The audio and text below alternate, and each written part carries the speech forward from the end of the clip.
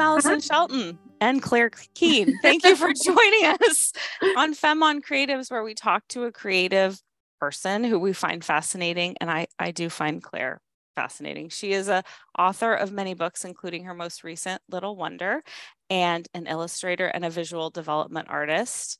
Puss in Boots just happened, gorgeous. And she's known for Tangled and Enchanted and lots of other wonderful works. So Claire and I know each other outside of this screen, and we got together to talk about what we wanted to talk about.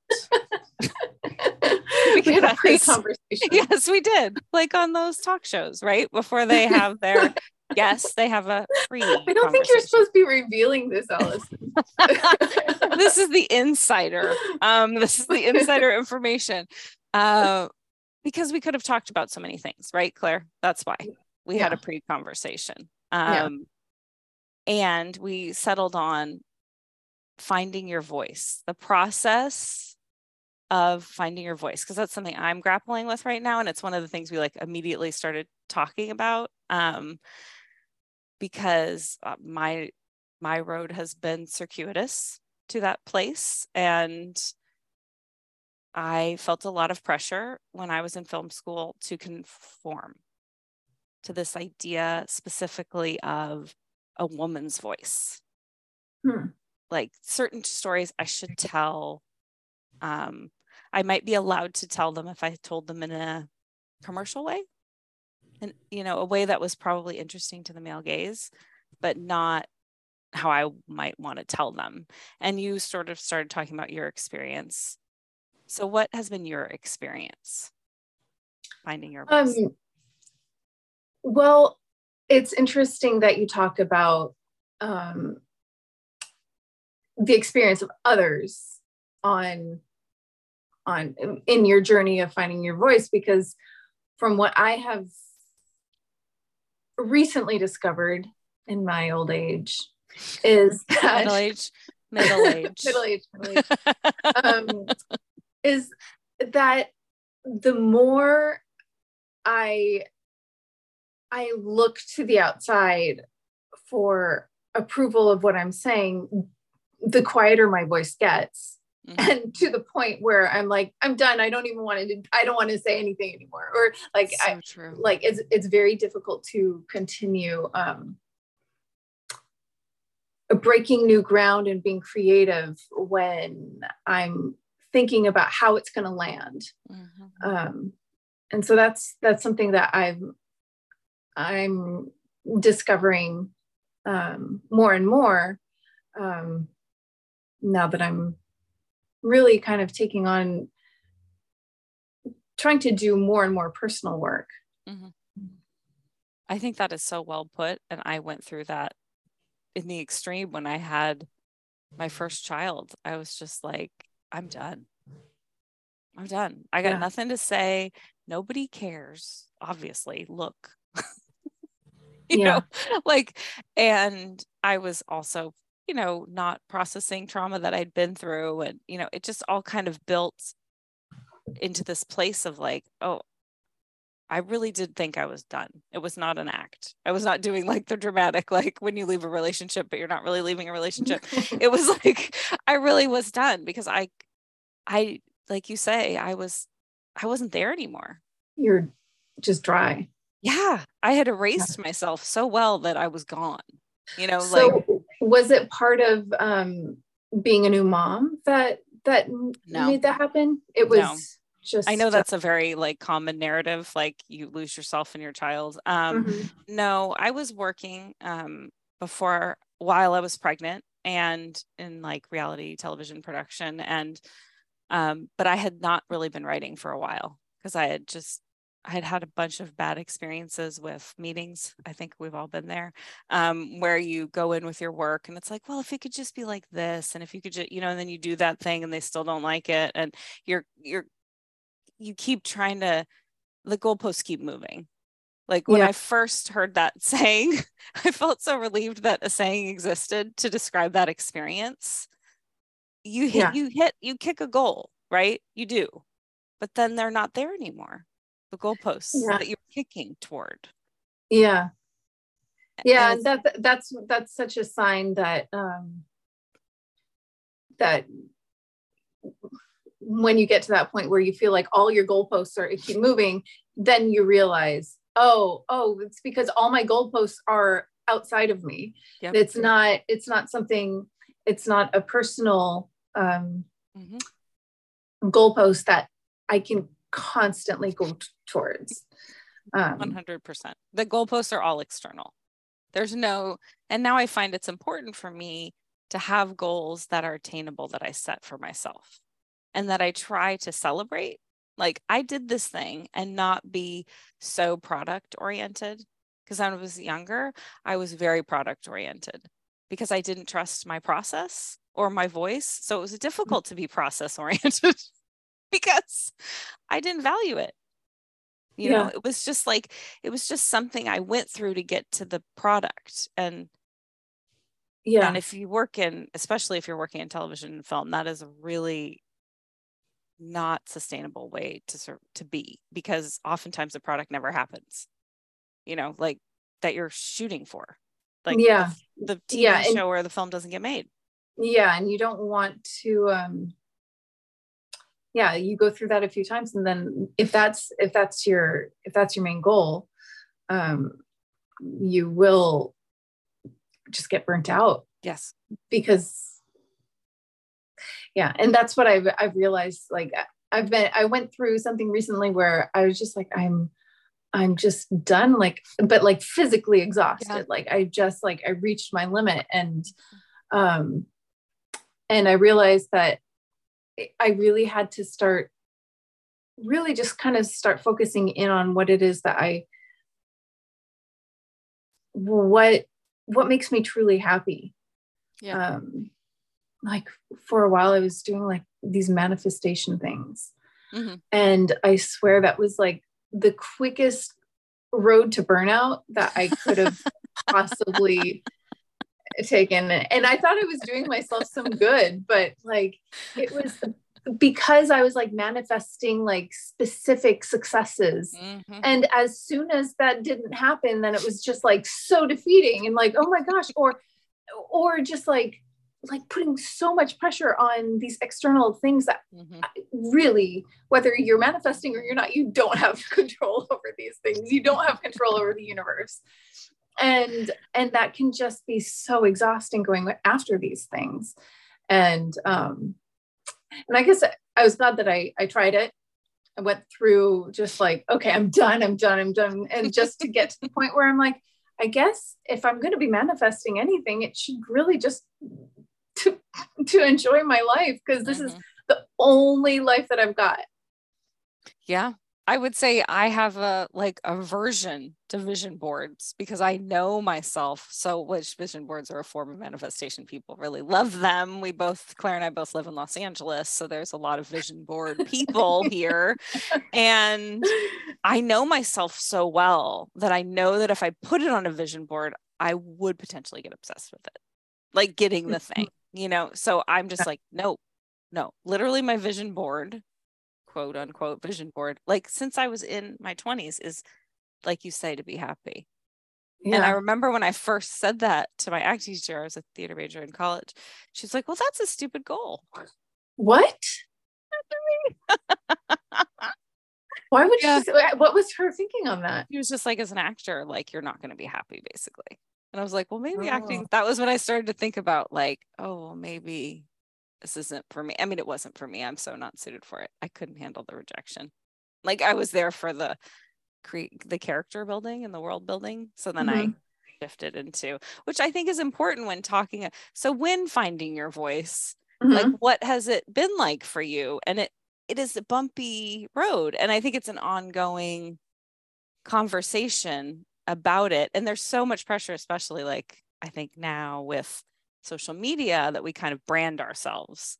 Ugh. There's a difference between finding your voice and branding yourself. And I think branding yourself can get into that external territory, right? Where it's I'm this. Social media is definitely one of those things that that can quickly just burn me out. Yeah. To the point, to the point where I'm I'm ready to delete my account. Don't do it. Don't do it, because you don't want to have to start over next time you publish a book and your publisher's like, start a social media account. No, because just step away, because you see people who are very active and then they just disappear. And exactly what they're going through every other month. And you just know exactly what's happening. It's like, oh, they've hit the wall. They've hit the packaging life for consumption. Yeah. So I know that there's probably things to do for social media in terms of branding myself, but I know that that's like a tricky substance, and I can't go down that road. But in terms of my own path of finding my voice, I think, I definitely feel like I'm still on that path, but at least I'm on it. Yeah. I think that is another way for me to think about it, is just really being aligned with myself and being kind of digging in to find what is important to me. And I would have to say, like, a lot of that has to do with just going through life and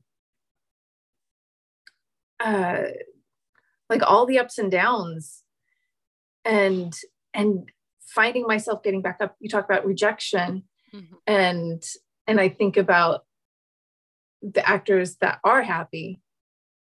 It's not that rejection is not going to, like,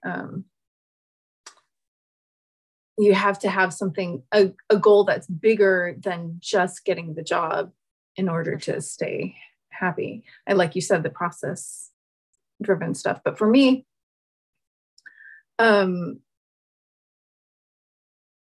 recently, I realized, when I started doing children's books, I started working on these books and realizing, like, oh my gosh, I absolutely love it. They're gorgeous too. They're really beautiful and magical and transporting. Thanks. And I love the illustration part, but I also, when I'm coming up with the idea for an actual book, it's painful because writing is hard, as you know, but also there's something, once I get past that, like, huge hurdle of, like, how do I say this idea? Then it just kind of becomes magical, where the drawings and the words are kind of like something kind of there's no other word to describe it, but it feels like magic. Yeah. And that is bigger than any sort of accomplishment that could happen as a result of having good work. And recently I've discovered that should be my goal, or that should, if I'm going to be manifesting anything, like, let it be that feeling of, like, oh my God, I love this. And I could just like dive into it. Being in the flow. Yeah. Being in the flow. Really, truly, that is.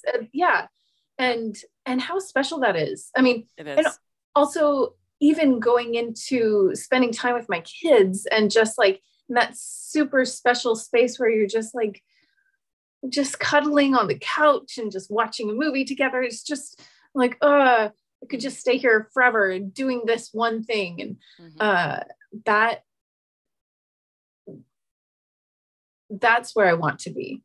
And I guess that's probably where my voice is in those moments of true flow, where I'm not thinking about, I guess when I'm doing my books, I'm thinking about my audience, and when I'm doing my animation stuff too, I'm thinking about the audience and thinking about, like, how best to, like, set up an action or set up a moment in the story. But it's also because I enjoy doing it, even when I hate it. Like, I enjoy kind of getting in there and the joy of being frustrated by little things. And I guess, go ahead. Well, I think that's where my voice lies, is when I'm really enjoying something. I agree. I think that's a really great indication of where your voice is, when there's kind of this opening and you feel like it's there for you, like to walk into, and you're not pushing again. Because I'm a person, I don't know if you're like this, Claire, but I was definitely a person who could do whatever. You know, I could kind of mimic people or write something that would be asked of me. So I could force myself to do things. But I think my voice is connected to just being like feeling at home with what you're creating, and feeling like it's easy. Like I still remember, like relatively, you know, because I still remember when I was taking dance classes when I was like 12 or something, my dance teacher was like, oh, you'll probably never be a professional dancer, but you could be a choreographer because you do certain things very well. That might be difficult for others, but they're what you do. And it was the first time I sort of started to understand that not everyone is good at the same things. That things that might be easy for me or natural, I think is probably more the word, they aren't the same things for everyone. So that this thing that comes naturally to us that we want to express, or that we do express, that's connected to voice. That's connected to like the things that we maybe fall back on are easy for us. Like that's not laziness.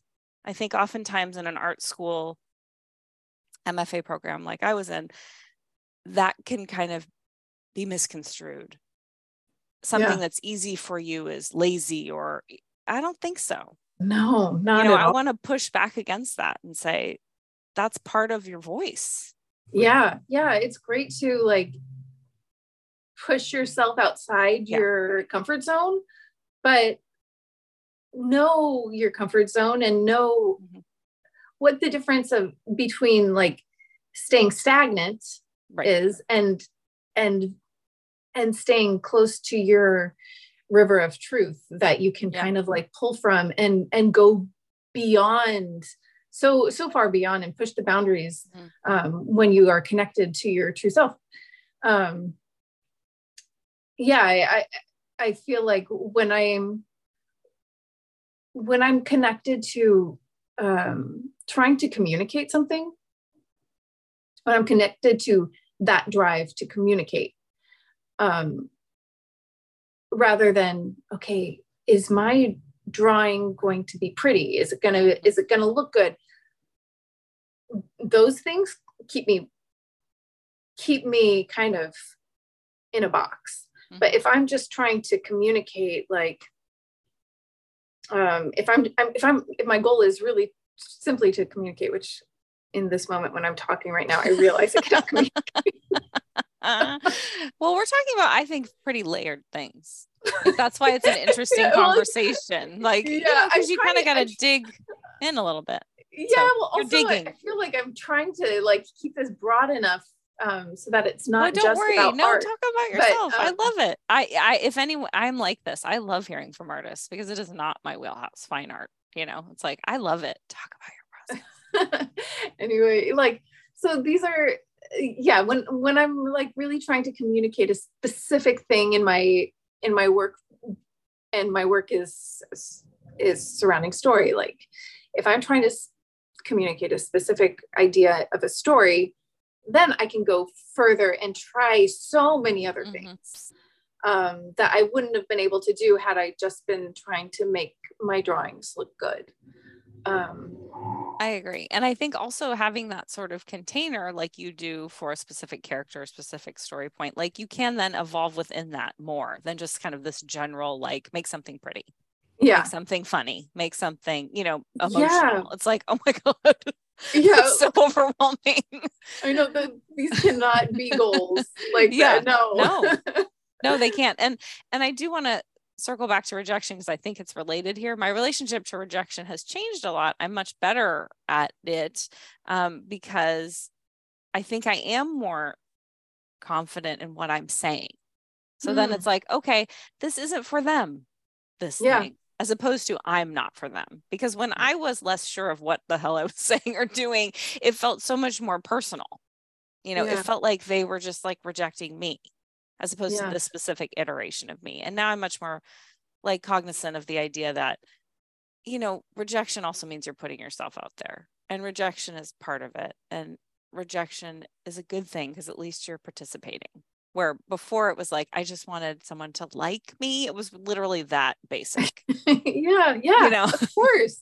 Like, and getting some like definitive answer to the contrary is really, really hard to over and over again. It's like, oh, they don't like me. What am I? You know, I needed validation that I was good. Like, I mean, it was just kind of a bottomless hole, you know, of needing somebody, as many people as possible, to tell me that I was good.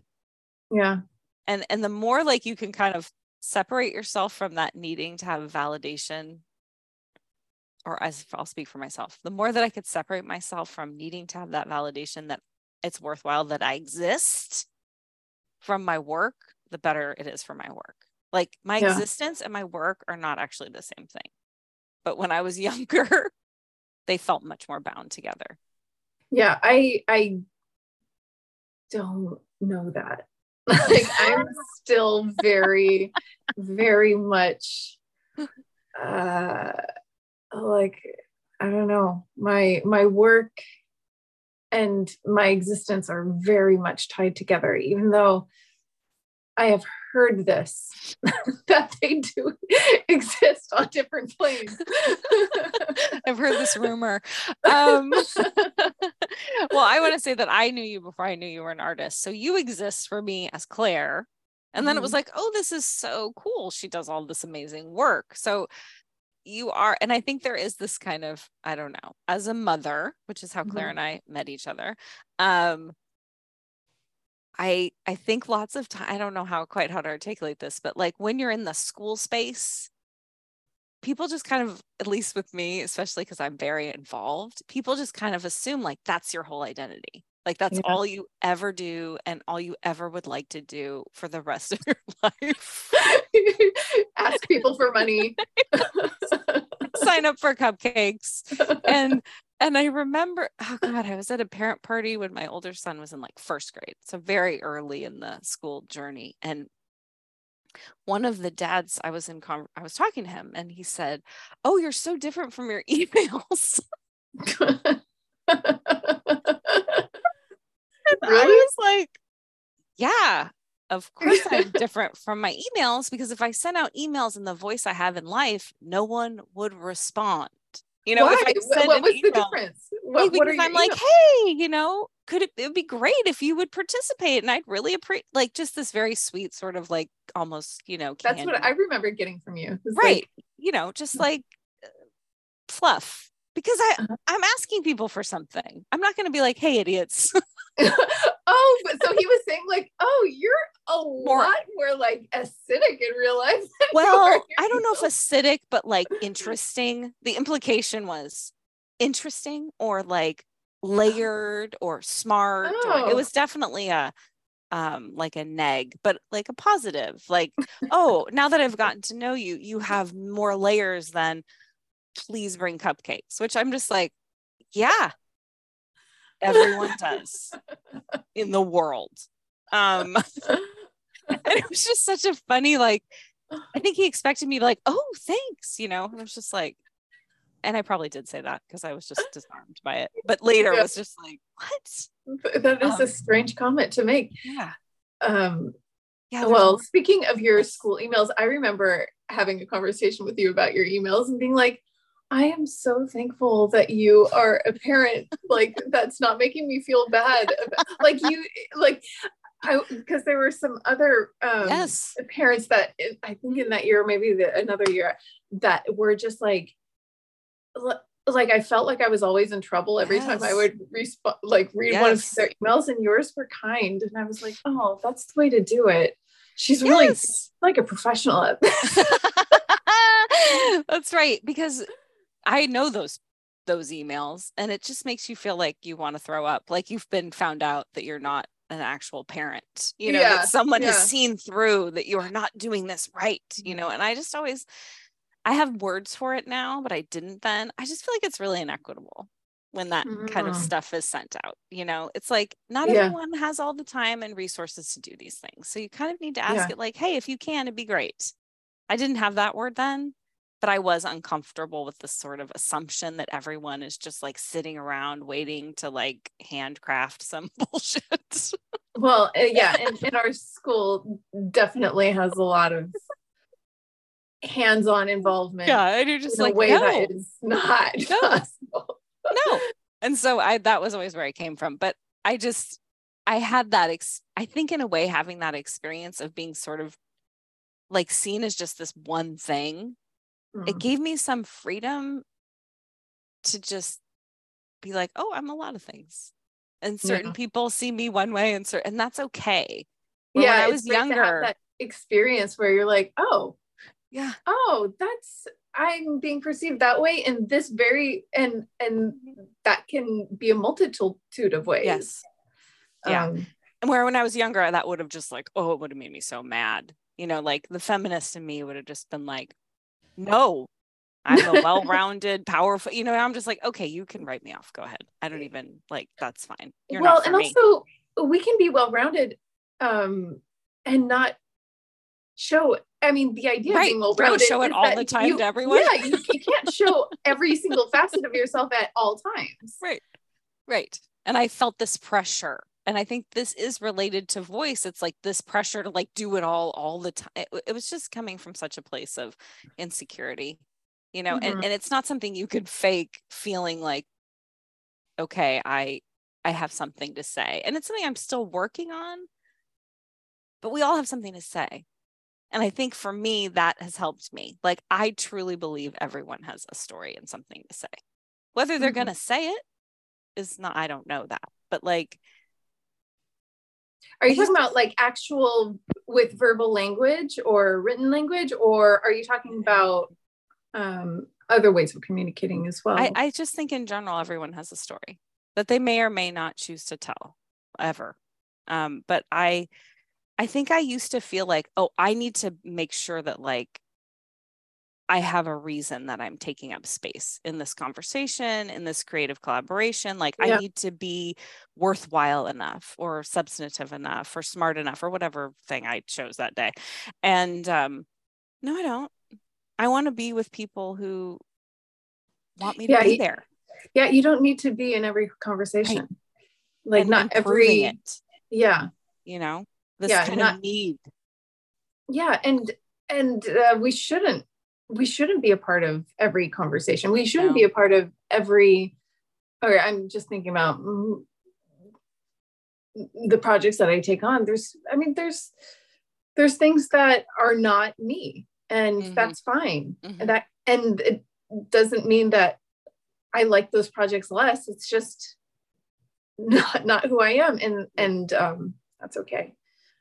And just this feeling of like when a door opens, like that's a sign, like if there feels like there's acceptance and like you see each other, I'm just so much better at that than I because there's so much, I don't know if it's like this in the art world, but definitely in film and television, it's like you just say yes to everything, right? Like you just have to just say yes and like put yourself out there and blah blah blah blah blah blah blah, and so you get yourself in some shitty situations.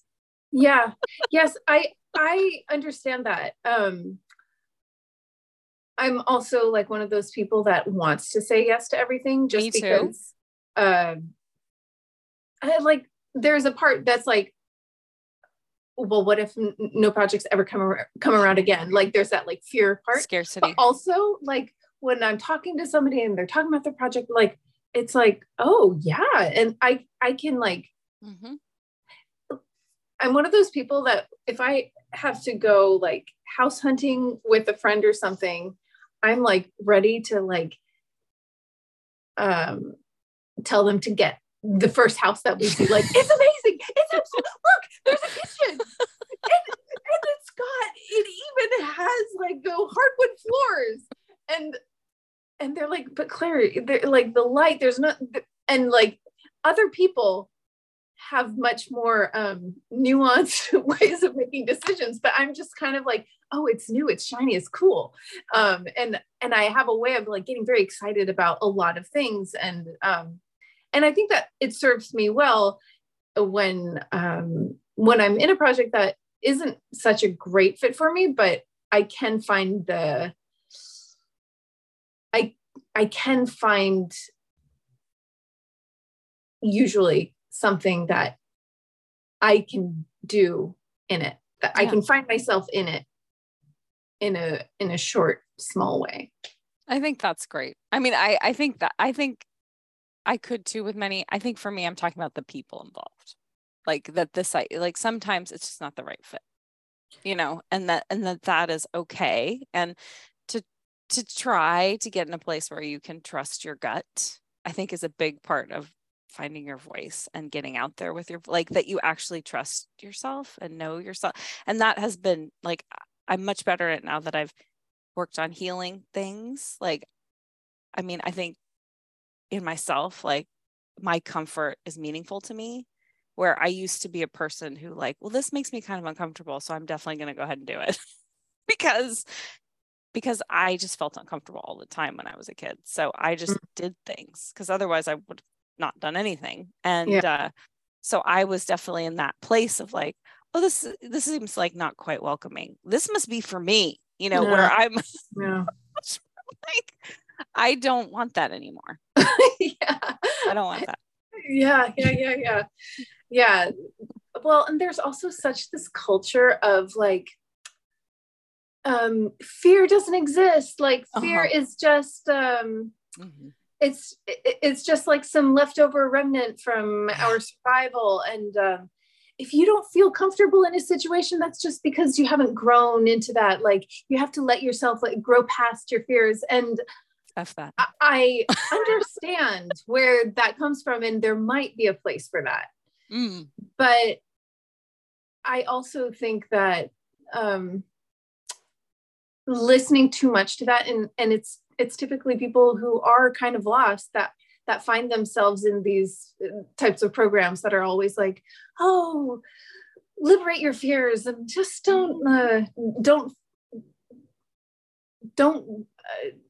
be afraid to, like, I don't know, to jump in both feet. I mean, and I have to say, like, I think that attitude, which is definitely a lot of some of the new age stuff I grew up with, where it's like you end up self-gaslighting yourself. Like if you're uncomfortable, then you tell yourself it's your shit and you got to deal with it. You got to, for me, forgive yourself. It's your own personal things that you have not dealt with that are holding you back. Right. And as opposed to like your actual fear response saying, this isn't a safe place for you.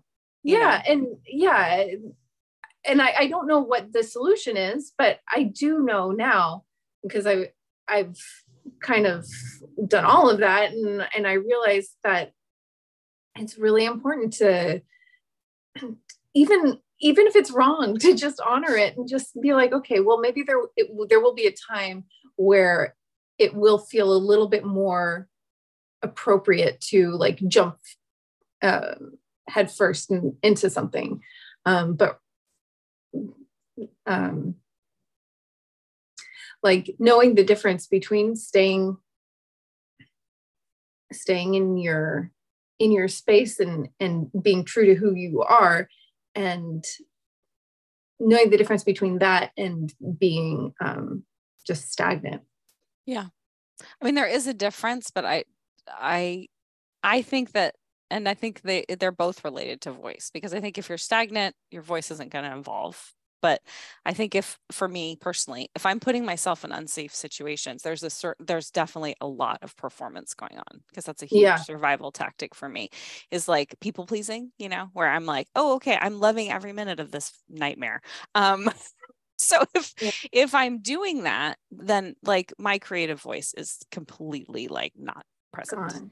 It's not happening. So there's my own self-preservation, but it's also creative preservation. Like if I want to keep creating, I actually have to take care of myself. And this thing is true, that it's all linked. That our creative voice is our personal I don't know expression. that I mean, it's an expression of who we are. And if we're not allowing ourselves to be whole, like that's not going to be whole either. I mean, I don't know if whole's the word, but just this kind of like, if I don't feel safe, like, because especially I think with personal work, Claire, because at the beginning you were saying you're moving more into personal work.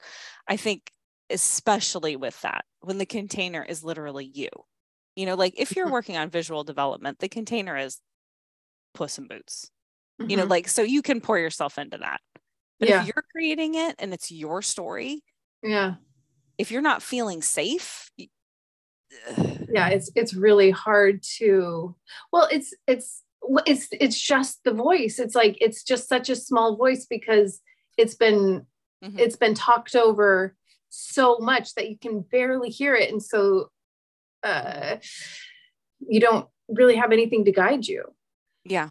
And you want to have people in your life who are like, I love this. I love your voice. I hear it.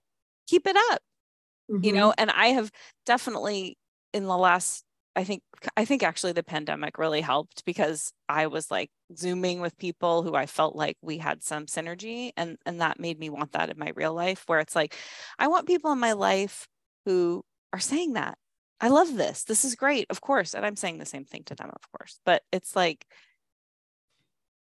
it goes back to that thing of everyone isn't for you or me, like, and that's okay. And I think there's a lot of pressure commercially to create things that are for everyone. But that's a myth, especially when you start getting personal. Like if it ends up being for everyone, that was an accident. Like, and I guess that's where it goes back to what's your goal? Yeah. If your goal is to express yourself to the point that you feel satisfied, then you can let that live in that space. But if your goal is to reach the masses, no.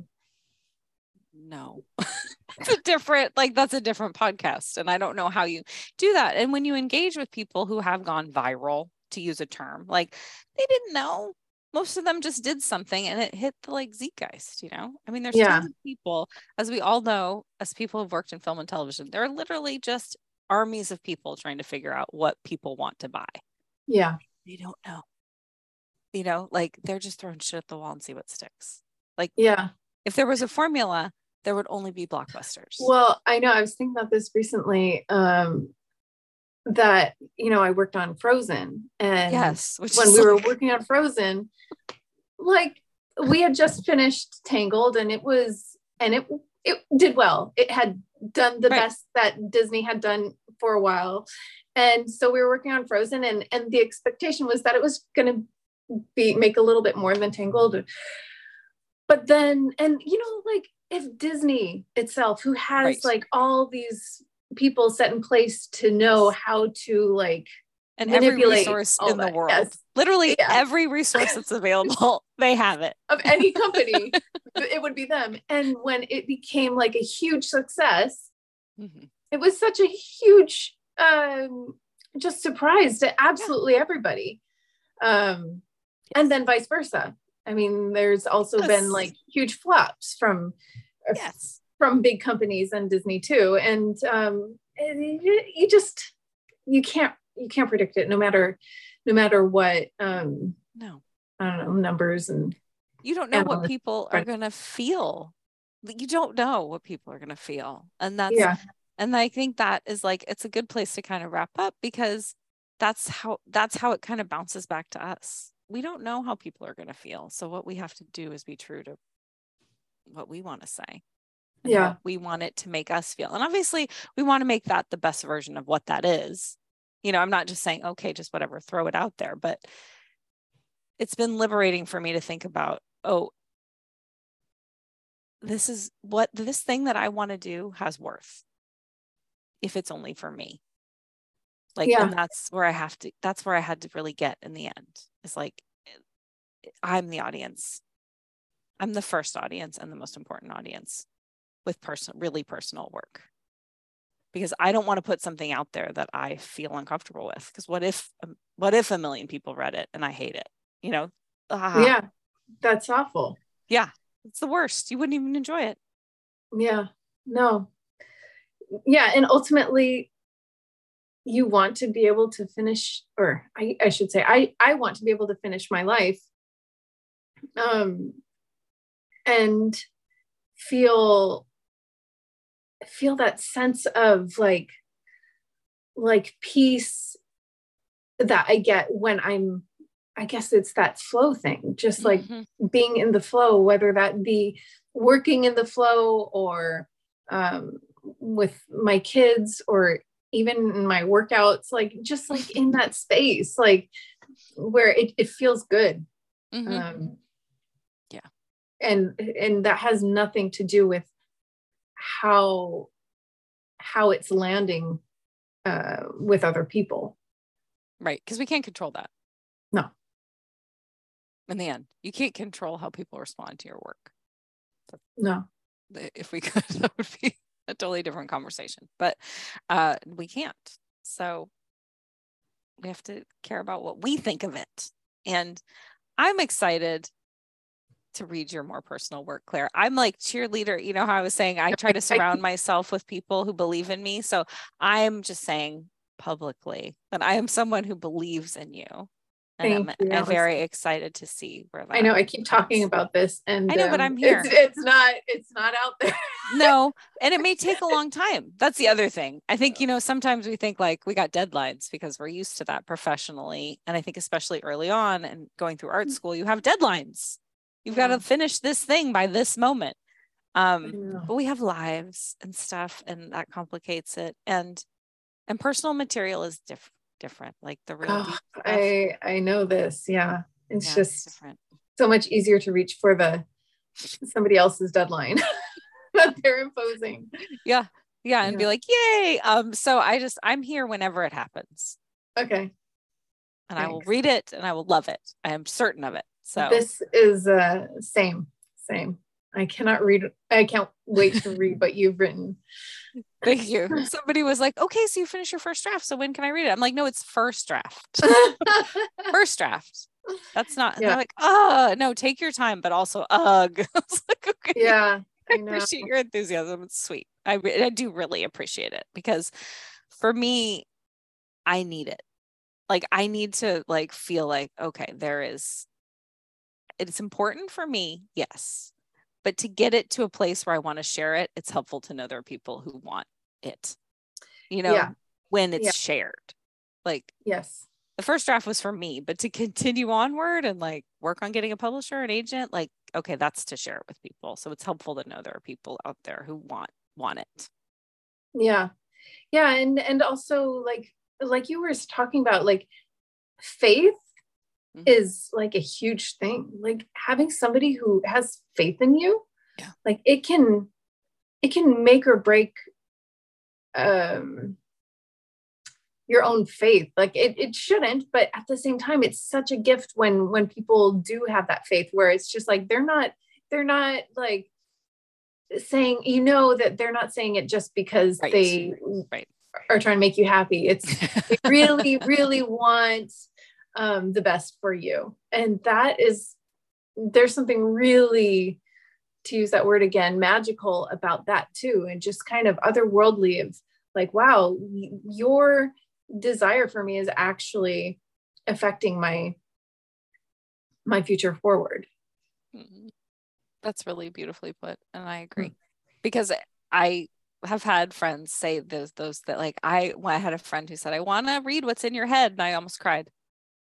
Just hearing that. It's like, and what's in my head specifically, not what I've been through, because I got a lot of that early on. Oh, I want to read what you know, it's like, it's what's in my head and how I tell it. And that just made me like choke up anyway. Yeah, that is super special. Yeah, sweet. I've told her multiple times, but like, it's just, so I feel the same way about you, Claire. And I, as you know, and I will tell everyone, I love graphic memoirs. They're my favorite thing. So not only am I like really interested in you and what you have to say and how you have to say it, but it's my favorite thing. So, well, now I have to really do it. I've thrown down the gauntlet. Yeah, you really have. That's me. That's me. I'm always throwing down the gauntlet for people to write their stories, whether it's the poems or here. Honestly, I don't know if I would have even continued with the idea if you haven't been around, just kind of like just there. Looking at you. Yeah.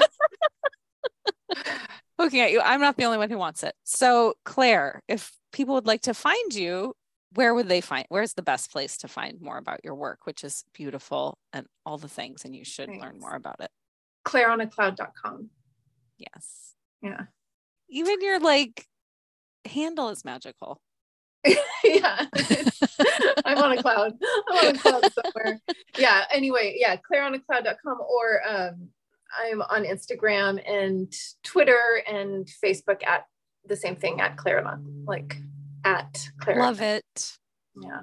Well, thank you so much for joining me, Claire. Yeah, thanks. This was fun. Yes, you had a great idea for something to talk about. So thank you for everyone who joined us. If you liked this, please share it, subscribe, review, send it to your friends who are grappling with whether or not they should tell their story or continue to do the thing they're doing, because they should, and we believe in them. So thank you, everyone. Okay. Bye. Bye.